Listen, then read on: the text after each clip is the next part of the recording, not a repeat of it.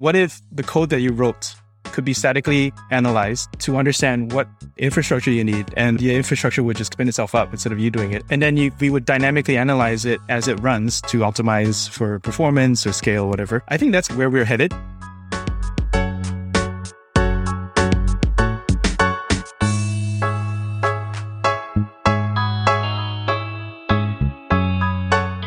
Hello, welcome to the DevTools FM podcast. This is a podcast about developer tools and the people who make them. I'm Andrew, and this is my co-host, Justin. Hey, everyone. Our guest today is Shawn Wang, who's currently the head of developer experience at Temporal. Shawn, it's great to have you on. Would you like to tell our guests a little bit more about yourself? Yeah. Hey, guys. Thanks for having me on. This is it's an honor, and it's been a while since I podcasted, so it's great to be back on the airwaves virtually.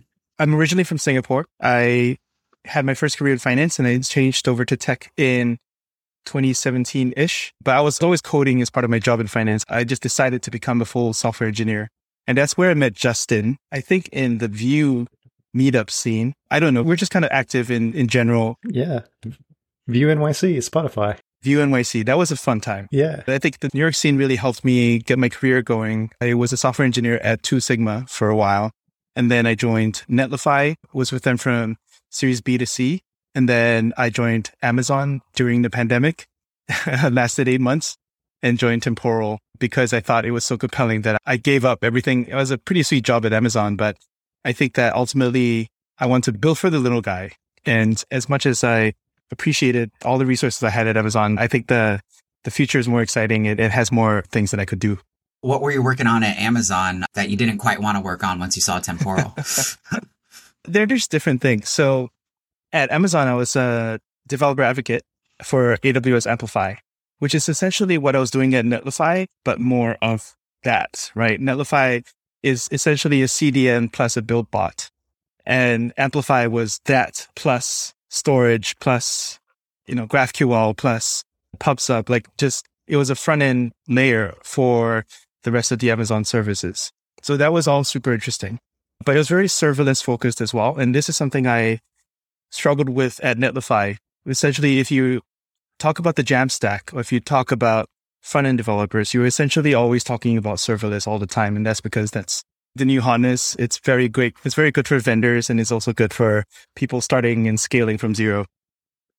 The thing that I thought was always missing in the ecosystem that I did not have a good answer for was long-running jobs, long-running services. And that eventually led me down the path of going to Temporal, which is essentially what Temporal has been doing for 15 years, give or take, depending on how you start counting with the founders working on this problem. Wow, didn't know it had been going for that long. I'm pretty inept when it comes to Temporal. What exactly does Temporal do for you? Oh dear. Yeah, this is a fun question. Temporal is a microservices orchestration platform. It's open source, written in Go. And essentially what it does is it helps you deal with between service boundaries, standardize all the infrastructure and the policies of retries, timeouts, heartbeats, anything like that, enabling you to send in signals, get queries, get data out, and just be able to coordinate anything from a data pipeline where you're collecting data from multiple sources to infrastructure provisioning where you're sending out an API command and waiting for machines to spin up and down, or anything like long running, like a background check where it's like machine to machine flows. The checker is one of our customers, and literally one of the background checks can be, I'm sending a human to a courthouse, and that can take forever. This technology was born at Uber, but the roots go back all the way to Amazon, where our CEO was tech lead for Amazon SQS and Amazon Simple Workflow.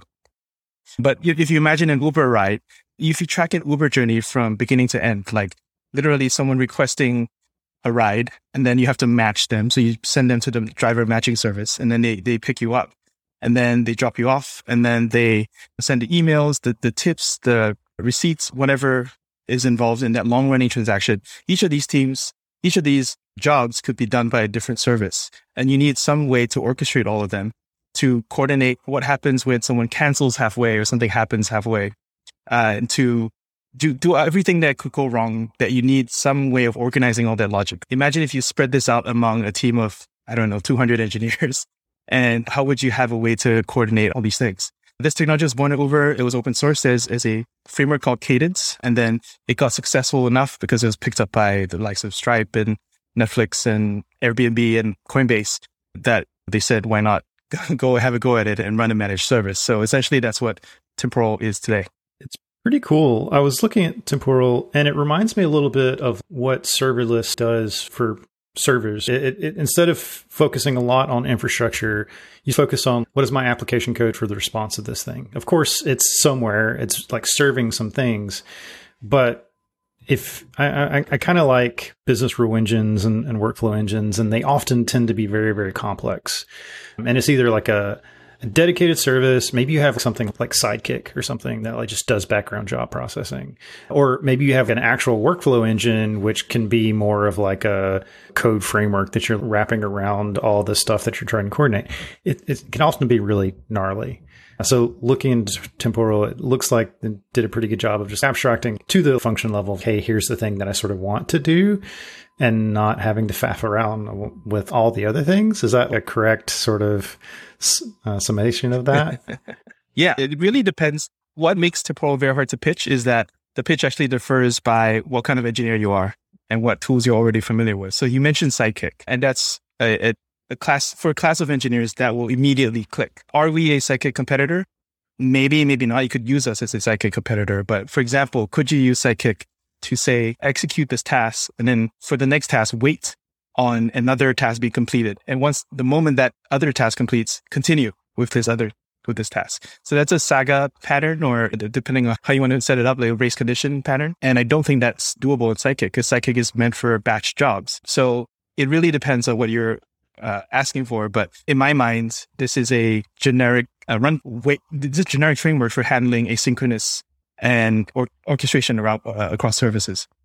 I'll throw in a couple others as well. So what about observability? What about logging and tracking across all these different events? You want to build that in from the get-go. And that's what Temporal does as well. It uses event sourcing so that even if Temporal itself goes down, you can just bring it back up again, and it starts back where it left off. And I think that's a very important part of this system, because essentially you're introducing a centralized dependency on every single part of your distributed system.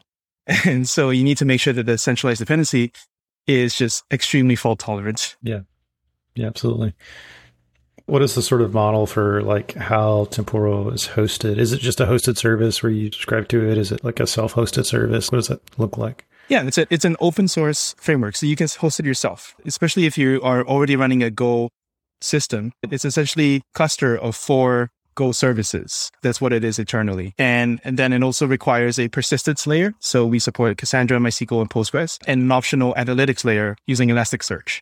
However you deploy clusters, you can just deploy like manually or with some kind of infrastructure as code solution. We're not really opinionated on that. And that's what we have, like very large users today, not paying us a single cent and just using it as an open source project. So essentially what Temporal, the company's job, is essentially to build the managed version of that, make it easy for people who don't want to manage those ops, but then also start to think about proprietary features that might be value added around the core open source. It's awesome that it's being built mostly out in public. Like, I know one of the big problems with Bazel is a lot of it's public, but not a lot of the really cool things that companies use to do it is public. So the fact that Temporal is a open source first company is awesome. Yeah, I think it's important for adoption as well. Like, people would just want to be able to look through all the source code.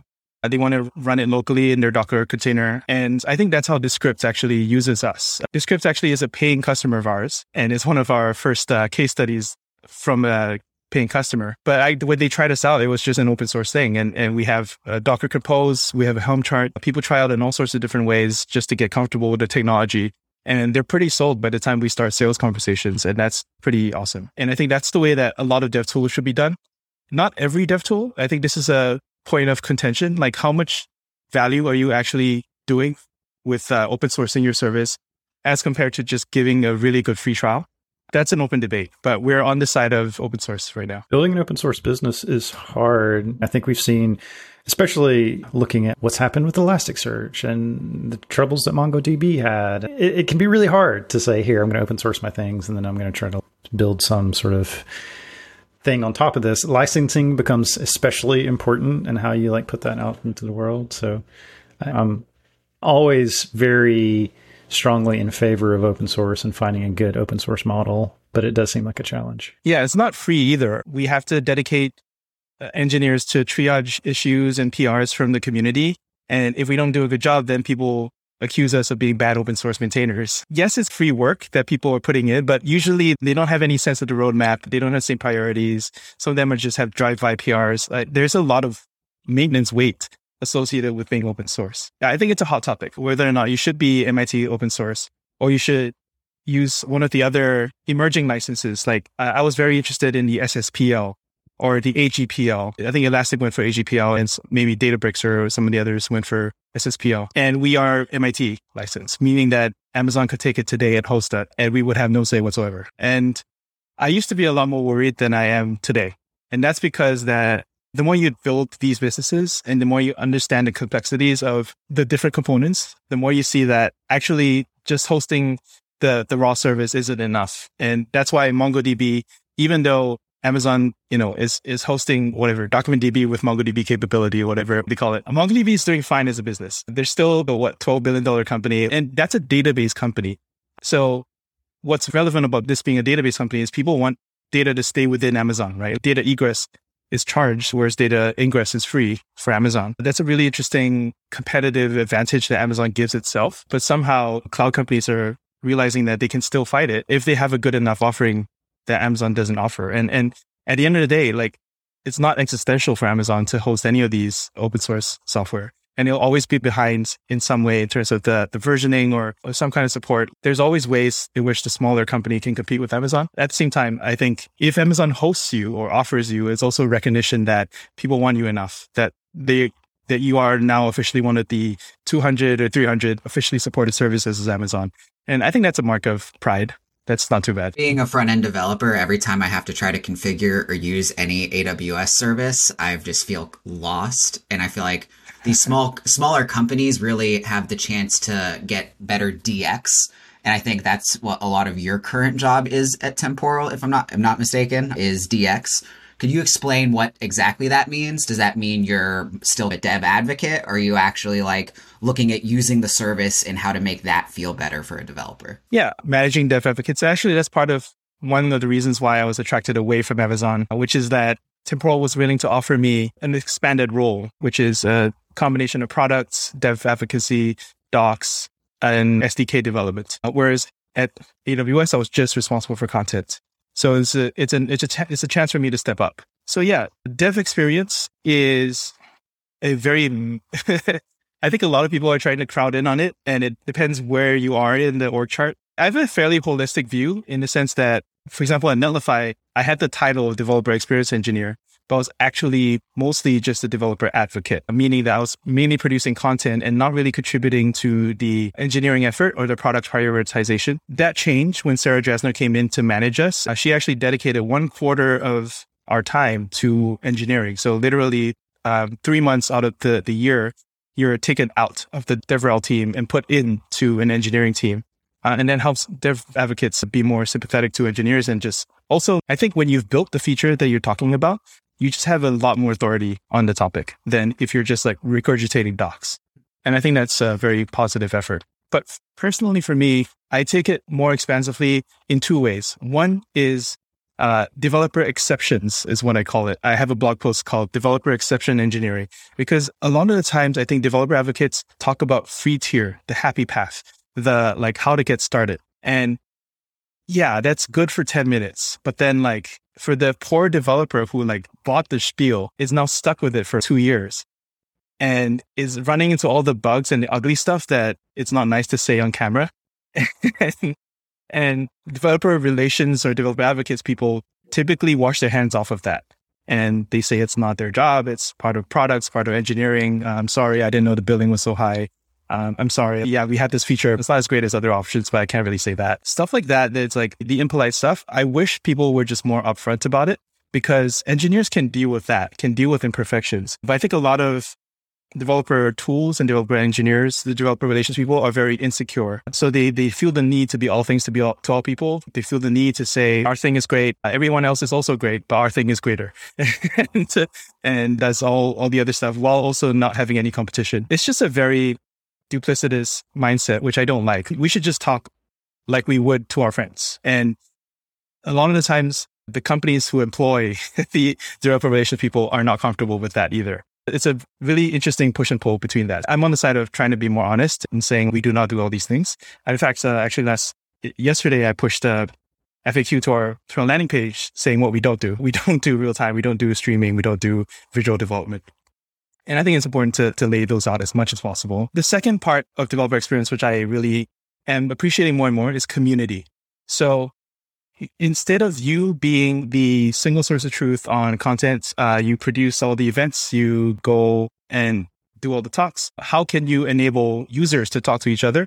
How can you enable users to hire each other? How can you enable your fellow engineers, your coworkers, to talk on behalf of the company with your help instead of you doing it? And that's people I'm way more interested in, real engineers, air quotes, doing the talking than people who are paid shills.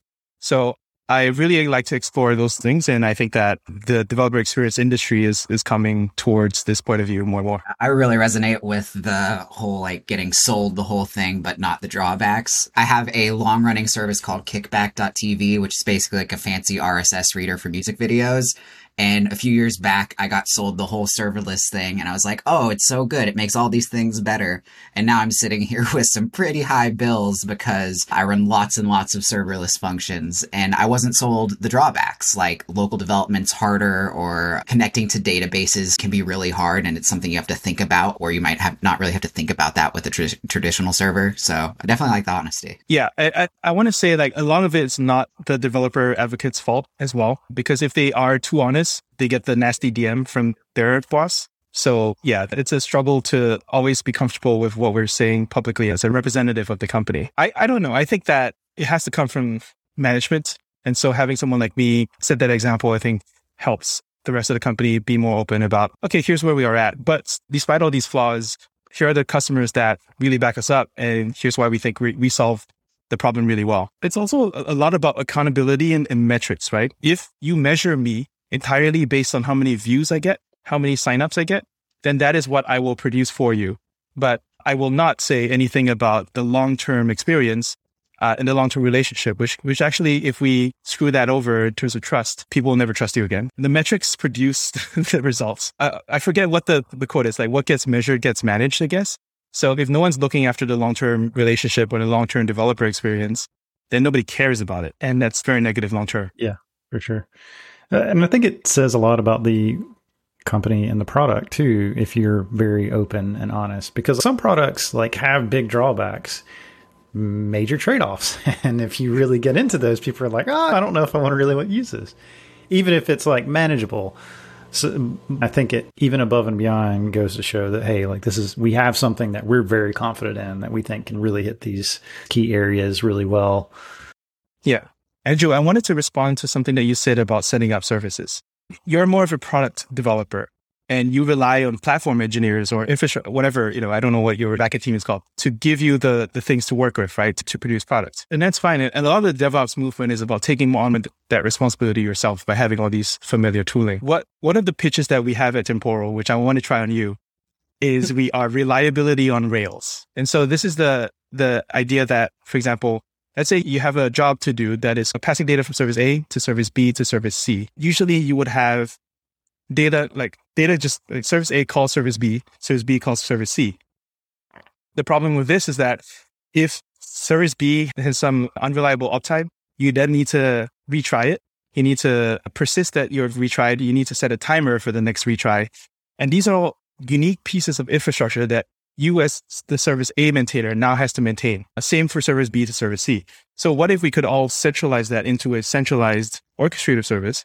And so service A calls the orchestrator, and orchestrator calls B, calls back to orchestrator calls C again. Orchestrator logs everything, has the timers and the persistence and all the other paraphernalia that you need for all this reliability stuff. So that you as a service A maintainer, you don't have to provision those things.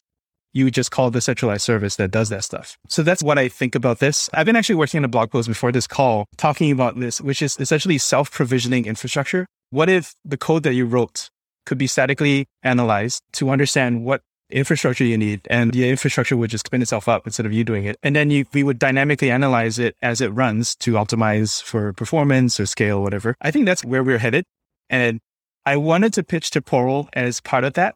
The problem is that there's a lot of manual footwork right now. So Temporal doesn't auto scale. It requires people watching charts and graphs to scale it manually. But that's what we're eventually heading towards, some kind of self-provisioning infrastructure where you as an application programmer, you just assume that your timers are there, you assume your queues are there or whatever, and you just code against that. The rest of it just takes care of itself. I already think I might try to use Temporal to do my website that I just talked about. It sounds pretty interesting. And it's good to learn what my company is using so that I can be proficient in it too. Yeah, it's not suitable for website hosting. This is more about anything long running. And actually, one of my blog posts was also about what is long running, right? The typical AWS Lambda timeout is 3 seconds. But even 3 seconds for an API request is actually pretty long. They probably would have returned it sooner. And you can extend an AWS Lambda job to 15 minutes if you want to. And my former employer, Netlify, also exposed that as called background functions. But what is the point of chunking up your job into arbitrary 15-minute cutoffs? It's just a weird abstraction that's like neither here nor there. What you really want is something that can just more generically handle long-running jobs. And I think that's what Temporal provides. And when you say long running, does it have to ever end? What if you had an infinite workflow that just represented the total relationship over the lifetime of you and your customer? So that then we get into entity or actor modeling, and that's something that we could be used for as well. I don't know if Justin has experienced that before with Elixir stuff, right? Yeah, for sure. And all of these are really hard problems generally. Like you were just saying, the retries, having the confidence that like something can call some other thing in some order, and like the rules around those things get really, really gnarly, really, really fast. And yeah, I like the analogy of, do you know the difference between, I think it's HTTP and TCP. Maybe it's TCP and IP. I'm actually not sure which layer I'm talking about. But one layer takes care of retries. Right? If you send data over the internet to someone else, it actually takes care of like all the nodes in between. And if one of the packages failed to deliver, they actually take care of retransmission. But when you send the HTTP like data frame, you just send it as one big chunk of text. You don't actually care about breaking it up or retrying or anything like that. It's just understood that it's part of the protocol. So that's the analogy that I kind of take to how you should orchestrate between services and systems as well. Like you should just care about getting all this data through and let some different plane of retry or reliability layer handle the retries and the transmission between them. Yeah, for sure. That's I think the TCP being the layer that like helps you retry, HTTP being your higher level where you're just like, I'm just sending this message and I am relatively confident that it's either all going to get there or it's going to fail. Yeah. Yeah, transactional guarantees is also pretty important to us. That's what people tend to get wrong the most when doing this themselves. We like to say that our competition is not Apache Airflow. It's not AWS Step Functions. It's not a Sidekick. It's people doing it themselves with their own cron jobs, with their own database state machine and implicit schema thing in there, and then just wiring it up with duct tape, essentially. So we have to convince people that they have this problem and then expose them to the class of solutions of which we are one of them, and then expose them to why we think we are a pretty good solution among the competitors. This is a random question, but I was looking at the site and I noticed there's like at least 4 examples on there right now: Go, TypeScript, PHP, and Java. Do y'all have any other thoughts on expanding the sort of SDK scope? Yeah. So you can imagine there is demand from all these users who code in other languages, and we're just going to go by popularity order. So you can guess the roadmap. Pretty much the only reason we have a PHP SDK, that's the one that kind of sticks out to people. The reason we have that is because Laravel, the primary framework, adopted us as one of the solutions for long-running jobs. We prioritize that. We have an agency that helps us with the maintenance of the PHP SDK. Apart from that, Go and Java were the house languages at Uber. TypeScript is the upcoming one, obviously, because JavaScript is the biggest ecosystem. Python is next. And then we have a long list like .NET, Ruby. And I think even people are interested in Rust, and Swift, and Haskell. These have all been separate suggestions. I work with the SDK team in planning all these things. It's not just about rolling out individual SDKs, but also understanding how we can maintain all of them together and document them as well. It's a big task. I've never been in a job where I had to worry about these kinds of things. But now that I am, I have a lot more appreciation from people who maintain docs and SDKs and keep them all in sync. And that's how I view my job as developer experience. Okay, so switching gears a little bit, You have an unconventional start into the coding industry, or maybe I'm mistaken, but you started out in finance and now you're head of developer experience at a tech startup. So did you start out as like a CS grad and just moved into finance, or were you like a finance guy that found a love for coding and then eventually just completely changed career paths? Yeah, pretty much the second one. So Nice. I geared since high school. I heard about hedge fund managers and I was like, these people sound awesome. They sound like masters of the universe. I want to be one of them. And I pretty much geared my entire career around that. So I went to business school. I graduated with I did not graduate with a finance degree. I graduated with a risk management degree. That's a different story. I did investment banking I did sales and trading in an investment bank. Then I switched over and finally got to a hedge fund trading technology stocks. And then I discovered I didn't like it. I didn't like the people. I didn't like the work. And I wasn't great at it. This combination will just kill your career aspirations. I think a lot of times you don't join an industry like finance where like you have 15, 16-hour days and it's super high stress. I was sleeping under the desk a couple times, and you don't join an industry like that to be average. And I worked my butt off for 2 years, and I came in like kind of middling in the analyst rankings in my firm. And I looked at myself and I looked at the top performers and I was like, I'm not them. Either that or they're doing something illegal, whatever it is. I'm not them. I've tried my hardest and I don't think this is it. In the meantime, I was always coding as part of my job. And this is something that is maybe not so obvious to people who are traditional software engineers, but everyone from finance will relate to this. As the young kid on the desk, you're given all the IT related tasks. This is just a common thing. Like all the older people will be like, hey, I don't know this spreadsheet, go figure it out. So that's how I got into VBA on Excel. And then once VBA stopped scaling, I went into Python to do number crunching. And once Python stopped scaling, I went into Haskell for option and derivatives modeling. And so I was coding all these production applications without really knowing anything about it. I discovered my old VBA utility library that was 4,000 lines of non-source controlled, non-tested code that was running the interest rate pricing sheet of a giant bank. And I mean, it's fun, and eventually I discovered that I was good at that. And not only that, I think there's something lasting about software that doesn't last in finance. Like in finance, I'm only as good as my last trade. If I made some money or lost some money in my previous trade, it doesn't matter. Now the next trade has to be as good or better. Especially if I lost money, I have to do twice as good to make up for the money that I lost. Whereas in software, I think there's a cumulative advantage towards the thing that you build, helping you in the next thing that you build. Obviously, there's bit rot in software, but it's definitely more durable than in finance. So I was very drawn to that. So I decided to try to make user interfaces. I would say the other thing about going from a number crunching background, I was doing a lot of stuff in Python and Haskell. Why I moved from that to front end, which seems like a lower value industry, is because I realized I was the bottleneck for my work. I was what they call the spreadsheet monkey. Whenever I needed to rerun an analysis, people would just tell me what they wanted, and then I would have to code that in and then run the report and then give it back to them. It's only when you build a user interface that you free up other people to just use your program as is. And then you decouple your output or your impacts from your time.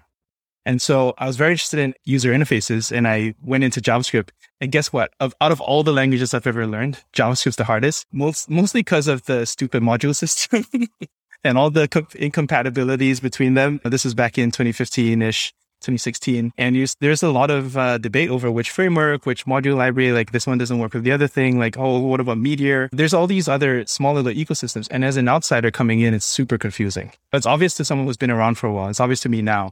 But for me back then, like I needed help. So I actually enrolled myself in a JavaScript bootcamp just to get help. And that was my start date. That's awesome.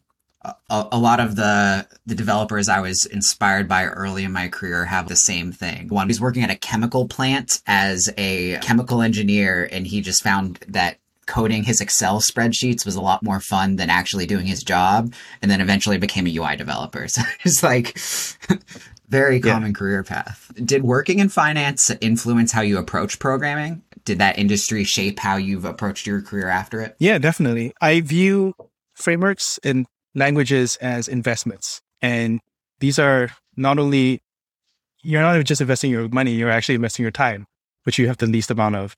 So you have to be really careful about it. You have to evaluate these things as you would a traditional investment that's highly illiquid, that you can't just sell if you change your mind. So I definitely view it like that. And I view frameworks, libraries, people, companies, whatever it is, in a more generic, would I invest in this thing mindset? I'm not saying I'm good at it, because if I was, I'd probably be VC, but I'm definitely thinking about it constantly, because no matter what, you don't have a choice. That's what you're doing. Even if you don't think you're good at it, that's what you're doing with your life. I definitely view it in a tech strategy mindset of, do I think that this technology is about to take off?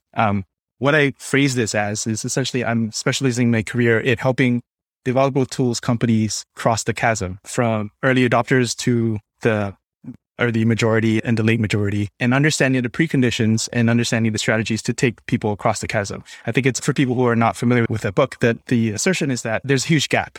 And that's why it's called the chasm between early adopters and the early majority. And there's a lot of work that needs to be done to fill in that gap. But also it's fairly predictable if you've seen it a couple times. And that's what I've done. That's what I'm doing with the Svelte Society. That's what I did with React and TypeScript before Svelte. But then also what I'm doing now with Temporal. And I think that if you can practice and hone this skill, predict to some extent the technologies that will happen next I think you can do pretty well. Well, I guess I had the pleasure of meeting you a little bit earlier in your journey. And since then, you've done a lot of stuff in a relative short period of time. You do a lot of writing, you do a lot of speaking. You're obviously a big Twitter personality. How did that building that presence happen? Was this something that maybe the finance world built you up for? You had to sort of prepare for this, or is this something that you discovered along the way? Yeah.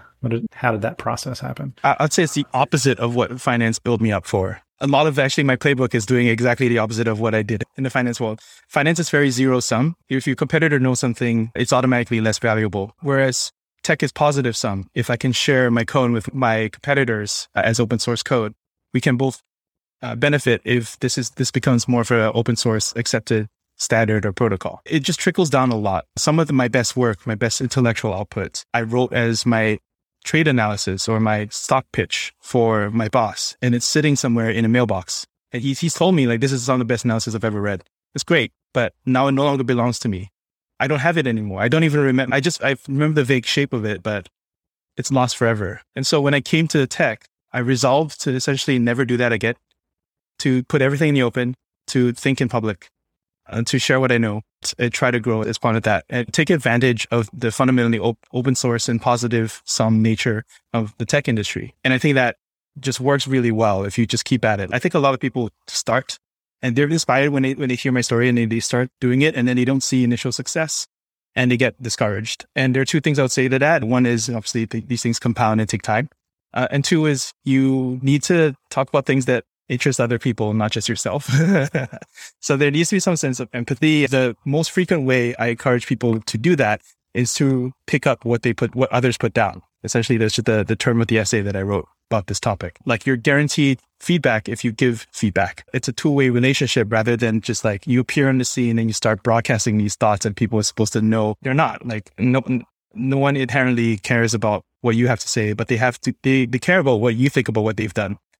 And that's a really good starting point. And if you start being a collaborator and a friend, you start to become a peer of them. And eventually you may just diverge. Like, I've significantly diverged from my mentors in the React ecosystem, and we have mutual respect, but I no longer treat every word that they say as gospel, because I've developed enough of my own opinion that I don't need that anymore. That's the natural progression. And I think I didn't come up with this strategy from scratch. I credit a lot of it to Kelsey Hightower from Google, who gave me the idea of learning in public. And then I just ran with it. I wrote an essay one afternoon that got super viral. That became a book, which I wrote last year. It's called the Coding Career Handbook. And that's just become this whole movement that is older than me and will last beyond me, that I've been very fortunate to be a part of. Yeah, the learn in public stuff is just a great way to live by. You're very right in that it doesn't feel like it's working at first, but it's just that cumulative over time effort. Like, just the power of Twitter and being able to like put out your thoughts and trickle your thoughts out and get opinions back is just such a great starting place. Yeah.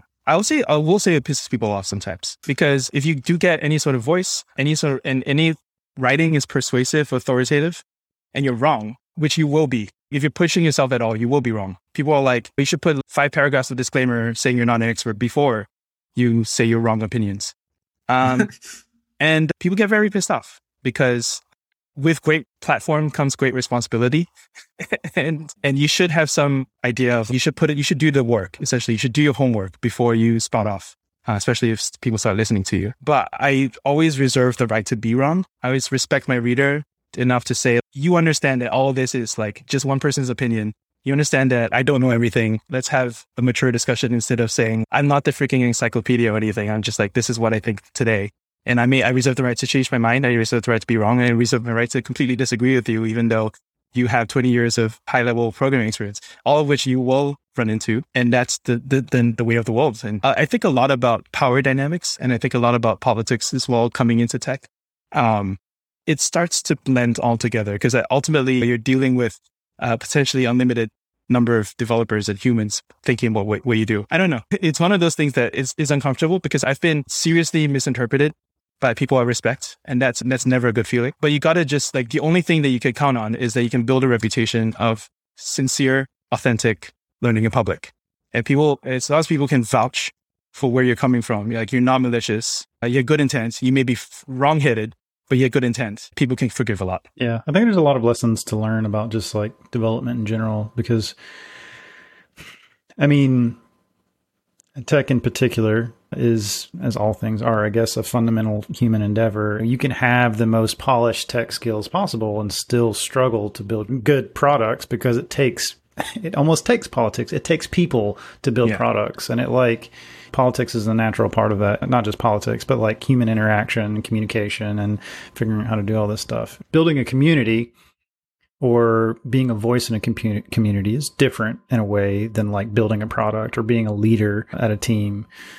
But there's some fundamental crossover there. I had a great mentor earlier in my career, Trip Shumack, who taught me a lot about what it means to yield influence without authority and how to navigate an environment where politics are very real and have a lot of large consequences, and learning how to pick your battles and all that stuff. And generally becomes a good life lesson and hopefully instills a little bit of humility, and to learn that there's a lot of people with a lot of skin in the game and we just have to sort of learn how to navigate and live together. But yeah, I think that point though, of trying to be authentic, just being open, trying to be humble about what you're doing can really go a long way. Yeah, I think it's one of those things where I think is anti-fragile. So, for example, if you try to always do maximum amounts of research and just be absolutely 100% correct, that's a very fragile position to be in because it just takes one mistake to wreck your reputation. Whereas if you have a brand of just, I can't be wrong, but the one promise I make to you is I'll learn from it and I'll try to improve every day. That's an anti-fragile thing because your brand is imperfection. So I do like that. I just want to articulate, make it okay for people who are thinking about this and want a positive role model for how to pursue this, to see that happening. I'm not saying the other path is not valid. This has really worked for me. I've only done this for 4 years, which is also partially what blows my mind, to the point where I got my last 3 jobs off of Twitter. I was pitched by my boss, like a formal slide deck on why I should quit Amazon to join Temporal. And I think the learn in public stuff is just like really ongoing. Like if I've only done this for 4 years, like what happens if I do it for 40 years? And I think it's a really positive thing in tech that is so well received as well. So I definitely am very grateful that I know people like you that are supportive of this kind of stuff. Cool. Shall we go to tool tips?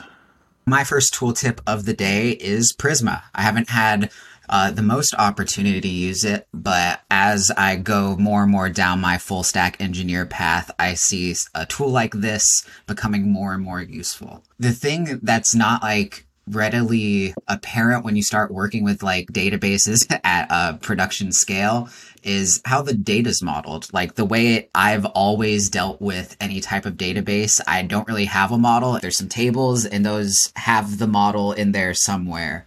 And what I really like about Prisma is it has these automatic data migrations where you define your API or even generate what your database is from your database. And then you get this nice model that you can play with. And then once you have that model, you can have types for it, in which I'm a huge proponent of TypeScript, and just being able to not have to write strings of SQL is such a huge boon to productivity. So I hope I can use this more in the future. They are friends, Johannes and Nick, and I forget who else I know over there. And I will take credit for pushing them towards the ORM branding. So they used to say that they were not an ORM because they were doing all these other things. And I was like, yeah, but people aren't there yet.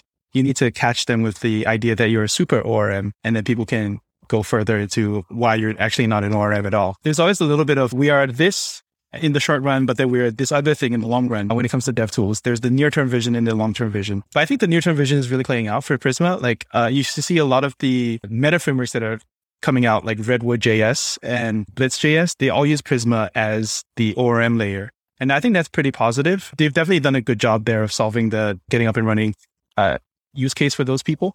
What I think is going to be a struggle to articulate in the long run is why this ORM versus the native ORM of the database that you are going to use anyway. Basically, how often do you switch databases? Probably not very often. What if you just were really good at one database and you use the dedicated ORM for that database, like Postgres and SQLize or whatever? Why do you need all the other stuff?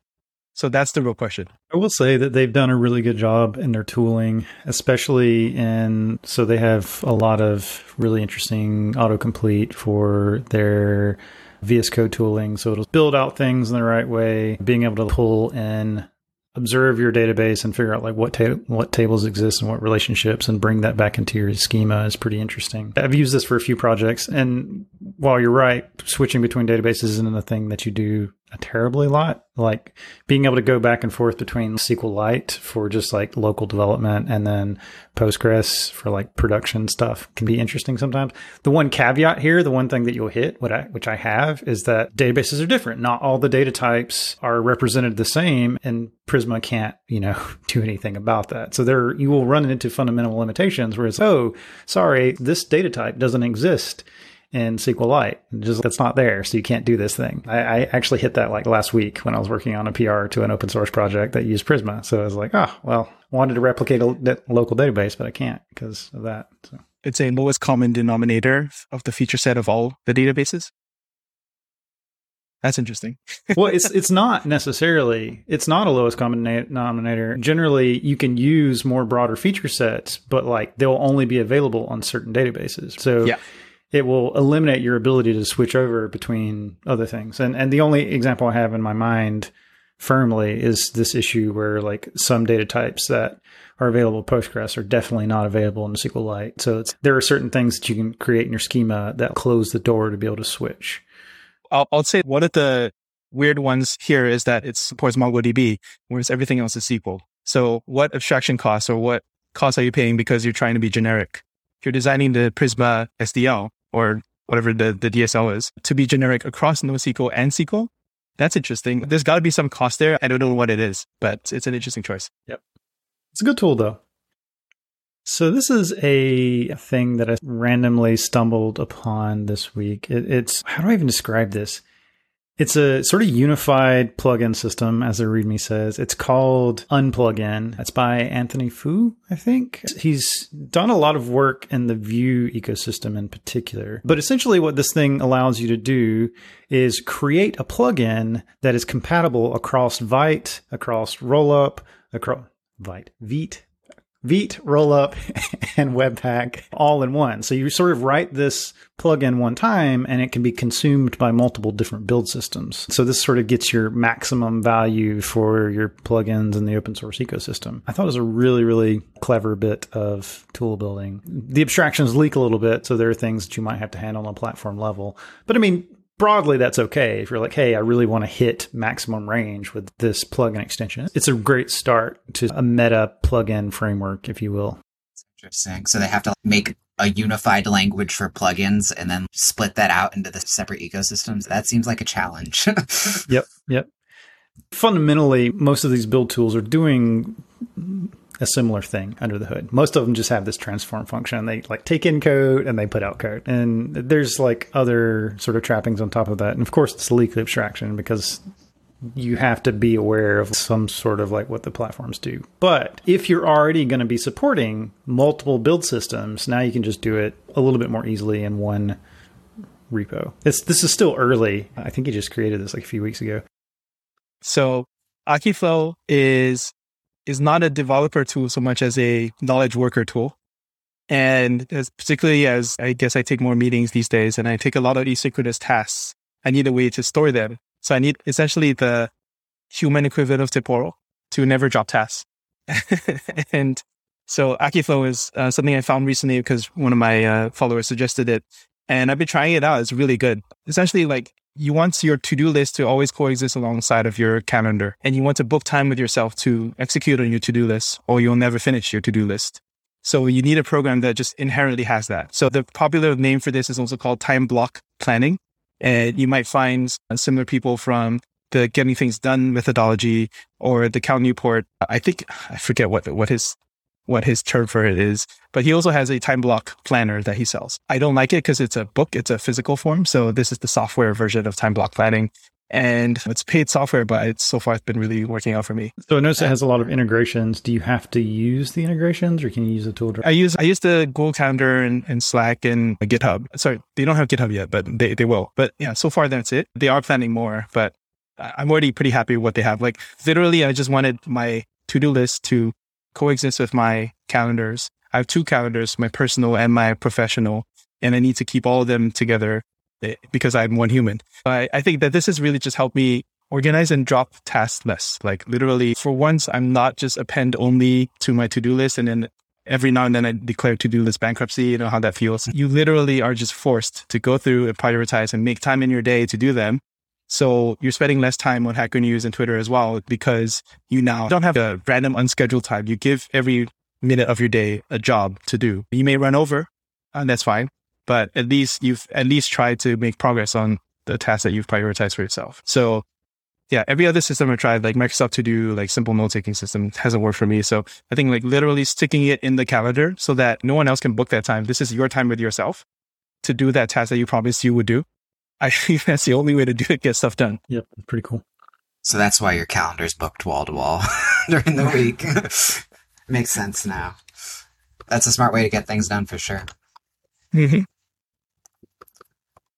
Mine's one we've talked about already in past episodes, but get ESBuild wherever you can in your toolchain. It makes so many things better. Whether it's from integrating it into your Webpack builds to make things compile really quickly, or as Justin shared a few weeks ago, using ESBuild register to make any of your node scripts TypeScript first is just so awesome. ESBuild register has changed the way I write node scripts. Like I can actually write TypeScript now and not have any speed hits. Get ESBuild in there. It's awesome to see what's happening with non-JS tooling right now. Yeah, my essay or my thesis around this is, I call it the third age of JavaScript. Meaning we're going back and rewriting the tools of the past 10 years in other languages, systems languages, especially if they have very hot paths like a build tool. They will be rewritten in a systems language, maybe not Go, maybe Rust as well. So you see that Next.js just adopted SWC as their core, not ESBuild, whereas everyone else has been adopting ESBuild. But it's inevitable because the speed demands are so great. And it turns out that people will learn these languages to contribute. The argument used to be that you have to build JavaScript build tools in JavaScript so that people could contribute. But guess what? People don't actually contribute that much to these core tools. And the cost that you pay, the cost that every user is paying, far outweighs the learning cost of the individual. Yeah, I broadly agree. I mean, it feels like we're definitely getting past the point of, hey, we'll just use this tool for every job, and getting a better sense of what other languages in the ecosystem are capable of doing. And we have a lot more good alternatives to building things. Like, if you've never tried Go or you've never tried Rust or something like that, you can get into these things. And it's a world different than, in my opinion, getting into like C or getting into Java. I've done a bunch of production C and Java, and they have their own sort of constraints and their own learning systems. And the C ecosystem doesn't really have there's no package manager really. That's not a thing. Like dependency management is a whole thing. And getting into Java and you get into package management hell there. It's not easy by any means. You can do a lot with it. It's a huge ecosystem. But we have these sort of newer, fresher, more approachable languages that have a lot of power and that are really fast. And I feel like JavaScript filled that gap for a while, and it was like fast enough that you could just build a lot of this complex tooling in Node. But as we have these higher sort of constraints and we want more out of our systems, it like really gets us closer to that point.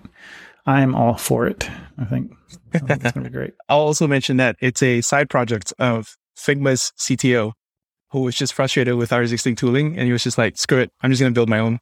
And it was meant to be a proof of concept, but he's apparently still working on it. I'll complete this by saying, I think it's a really great advertisement for working at Figma. Like the CTO cares enough and is technical enough still that he will go and build competing tooling because what exists out there is not good enough. And if this is what they release in the public, imagine what they do internally. So that's a really good pitch. Yeah, it would definitely be exciting work at Figma. That just the way they bet on WebAssembly before a lot of other people did is also another testament to that. So I found this article online. We'll include the link in the show notes, but it's essentially an introduction to client-side front-end architecture. I have worked as a stint as a front-end architect, and I was just going back and collecting some more resources, and I'm trying to put together materials right up. And I found this set of articles, and I thought it was like incredibly well done, good visualizations, nice explanations, really going deep into sort of concepts that you need to be familiar with if you're thinking about architecting a large application. And it's not just like at a small scale of, hey, what tools do I pick, but more thinking about our design patterns, how it fits into our modern tooling. Anyway, this is one article among many, but I feel like it's really well done and I enjoyed it. So hopefully if you're interested in front-end architecture, web architecture stuff, then this will be interesting to you. Like it. Also, props on the data visualizations there. Like, it's so hard to create good graphics. And I feel like he did a great job with this. So it's a very pretty website in general. Yeah. And it's a consistent brand for him. This is Khalil from Apollo. And he does it for his talks as well. I just think it's really nice. I actually want to ask him about how he does that, because I need to up my visualization game. Just do it all on Excalidraw. That's what I do these days. That's what I do too. But if everyone does it, then it's not special. You know what I mean? So True. It's not branded. Yeah. Okay. So my pick is Supabase. I will declare upfront that I'm an investor in Supabase, but I'm a very, very, very small investor, like basically $35,000. But they are so far, I've done some angel investing in the past year, 6 companies so far. They are by far and away, like the best at shipping and creating some momentum. And it's pretty obvious that they're going to be a winner. They are essentially an open source Firebase, which is the initial marketing. How it talks about how everyone has the initial view and then the long-term vision. The initial marketing is that an open source Firebase. And everyone's, what's wrong with Firebase? That comes into this whole discussion of, okay, do you trust Google to keep things around? Do you trust Google's proprietary NoSQL Firebase data store? Or do you trust Postgres more, which has been open source and in production for 40 years? So actually, what Supabase's long-term vision is just extending all the superpowers of Postgres to regular front-end developers. And Postgres has a crap ton of stuff from like search to like geospatial record keeping and all that, authentication to security, like all this stuff like that is hard to use because you have to be a experienced SQL developer. They built a nice UI for it and they let you provision it as a platform. So they take care of all the other stuff like auth storage, databases, and whatever else they provide. I think they're in the process of releasing workflows using a competitor solution to ours. So I'm trying to convince them to switch over to ours. But out of the sort of new Heroku, which I call it like new Heroku, there are a bunch of startups that are like the new Heroku competitors. So I call these like new Herokus. So there's Render, there's Supabase. They all have some different pitches on these things. Supabase is not a hosting platform. So you still need a different hosting platform, but they provide all the other backend stuff for you. And they've just been shipping really well. You can look in their blog for their month-to-month updates. And they are shipping, I know for a fact, because I worked at Amplify at AWS, they are out shipping people that are 10 times their size and 10 times their funding. So they got something going on that's pretty special. Yeah, for sure. They've been a big thing on my radar for a while. It's been a long time since I've seen a really solid, I don't know if you want to call it platform as a service or backend as a service. The problem tries to get tackled a lot, but there's been a few historical examples of services that like are done really well.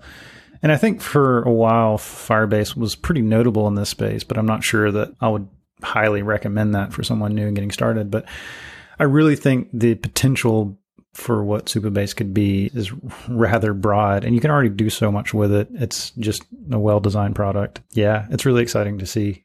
So a random question, how did you get into investing in this? Did they have a public seed or something, or how did that come along? Friend of a friend. What part of being so well networked in tech is that you start actually having friends who are smarter than you, who start stuff. And this one came in from Thor from Stripe, who was a developer advocate there. And he was like, I just met these guys, super base. They're coming on YC. They were like the number 1 or number 2 most upvoted Hacker News launch of that YC batch. And it was just like, they were obviously very smart. My main concern was just that, I don't know, there's been a lot of companies that, like going up against Firebase, and I was working at Amplify at the time. Going up these big companies, what do you have that they don't? And it turns out that they can just ship a lot more without a lot of legacy assumptions. So actually, that's probably better. And yeah, how do you get the opportunity? Just referrals. Just say like you're open to investing. I have a Discord where we share deals. So if anyone's interested in DevTools, angel investing, you can come in on the DevTools Discord. Literally just search it, you'll see it. And there's about 400 to 500 of us just talking about DevTools and sharing deals and stuff. I think I have 2 opportunities that probably will be happening soon. I definitely think that it's more interesting than investing in NFTs. So that's my bar for whether or not you should throw your money on these things. So I think that about wraps it up for all of our tool tips and questions. Thanks a lot for coming on, Shawn. This was an awesome conversation, a bit different than the other ones we've had here on DevTools FM. So thanks. Thanks for having me. This is great. I appreciated the opportunity and good luck. I'm congrats on launching your podcast and keeping it going. Yeah, it's a lot of work, but it is pretty fun. Okay, well, that's it for this week's episode of DevTools FM. Be sure to follow us on YouTube and wherever you consume your podcasts. Thanks for listening.